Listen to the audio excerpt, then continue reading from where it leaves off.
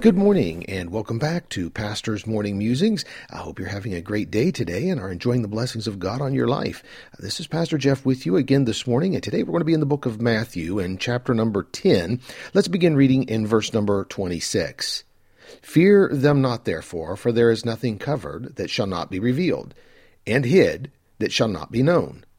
What I tell you in darkness, that speak ye in light, and what ye hear in the ear, that preach ye upon the housetops.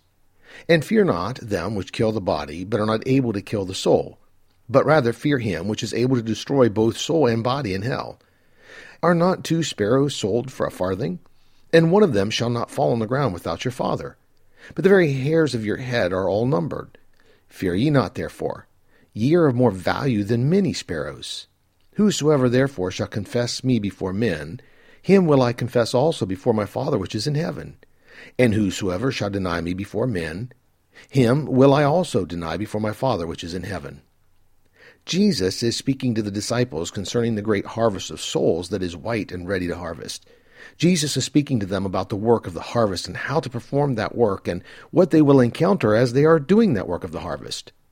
Jesus tells them to not fear this world and what this world can do to them, because they cannot do anything but affect the body. They cannot do anything against the spirit and soul. In verse 29, Jesus speaks of the sparrows, and he poses a question to them. Are not 2 sparrows sold for a farthing? The farthing was 1/4, or 1/4 of the lowest denomination that would look as much today like our penny, probably.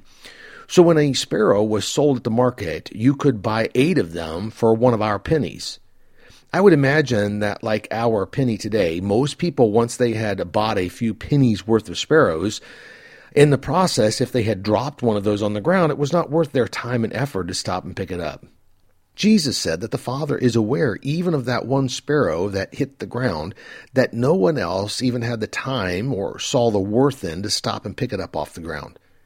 Jesus was telling the disciples that in doing his work, they would experience persecution and sorrow, as being the outcasts of society. They would be hated for the work that they did. But that Jesus knows and cares about the smallest, most insignificant person that is cast away to the ground by others and by the world.